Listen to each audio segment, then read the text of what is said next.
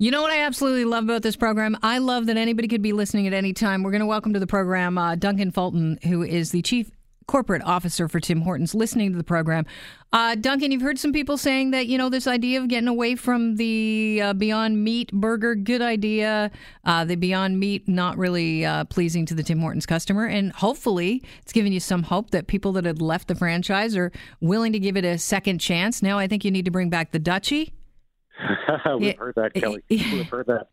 You have to make sure they have chocolate dip and, for me, a honey dip here and there. But you want to refute something we were talking about. And, I had heard a story about you guys stealing, or McDonald's coming through and stealing what used to be Tim Hortons coffee. I'd heard that story as well. You want to refute that and set the record straight. So I would love that.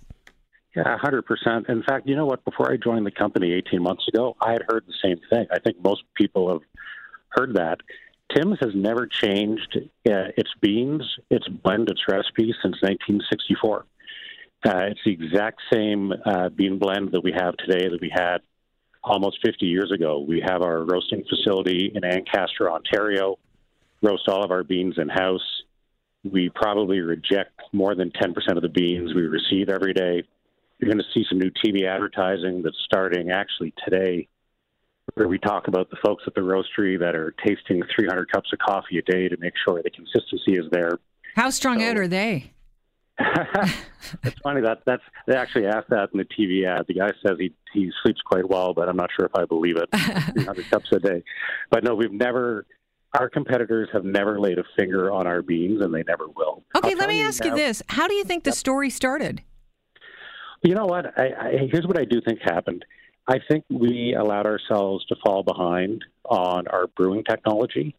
I think other people moved to high-efficiency brewers, and we were still brewing coffee in glass pots that we were using 50 years ago. So we sat down with the folks that do our brewing technology, Bun. We custom-made a new high-efficiency brewer with them with 22 modifications on it. We now can brew 3 pots at once. We're maintaining the 20-minute fresh promise on that.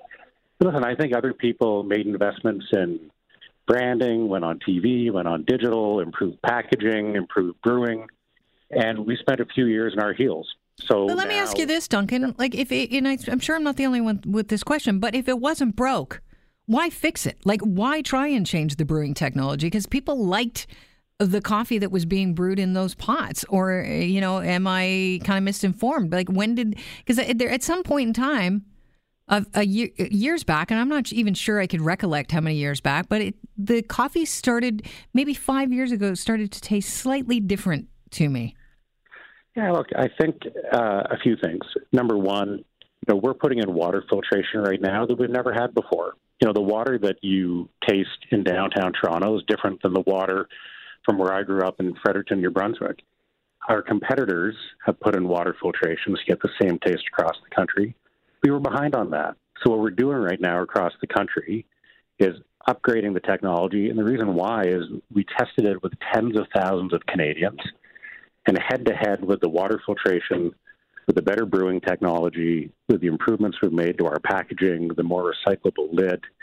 Head-to-head, everyone that we've tested the new technology with loves the taste of our coffee better, and it gives us a more consistent cup. Are you truly going back to basics? Will we see, Tim Hortons start to lean heavy on the nostalgia in the coming months and years? It's a combination of nostalgia with a modern twist. So, everyone in the restaurant industry does what's called limited time offers. And they make sense. You do something candy cane at Christmas, you do something pumpkin spice in the fall. We always did about 20 of those limited time offers a year. And then we went to 30. And then last year we went to 60. And you saw burgers and chicken fingers and cereal. And this is where we began to lose focus on what's always made us famous and what people love us for. So we're saying, listen, we shouldn't be scattered out there with 60 different, limited time offers. We should be focusing on breakfast and donuts and baked goods and coffee, including cold coffee this summer.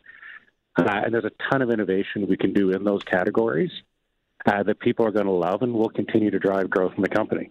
What about the idea of doing like a coffee-only line? Would we ever see that, in a drive-through? Because some people are like, I don't want to wait that long. Oh, it's a good point. We are actually building a lot more double drive-throughs in the drive-through lines, which shorten up the line.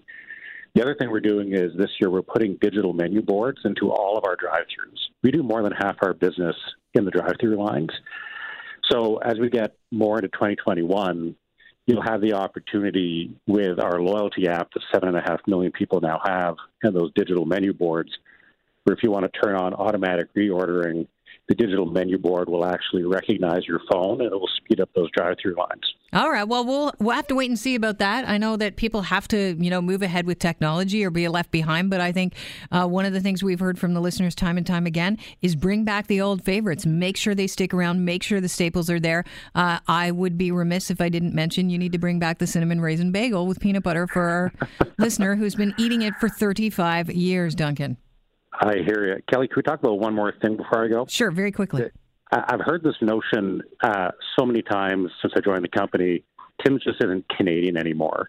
And I just want to tell you, on behalf of 1,500 Canadian restaurant owners that own 4,000 restaurants and communities across the country, these owners put more than $60 million a year back into the community through Timbits, Smile Cookie, and our foundation camps. We are as Canadian as it gets. And those Canadian restaurant owners, when we talk about shop local, they are local. And they've been in those communities for 50 years and will be for a long time more. Duncan, I appreciate you listening to the show and also reaching out to us to clear up some misconceptions. Thank you so much. Happy to chat anytime. Thanks, Kelly. Cheers. Duncan Fulton is the Chief Corporate Officer for Tim Hortons.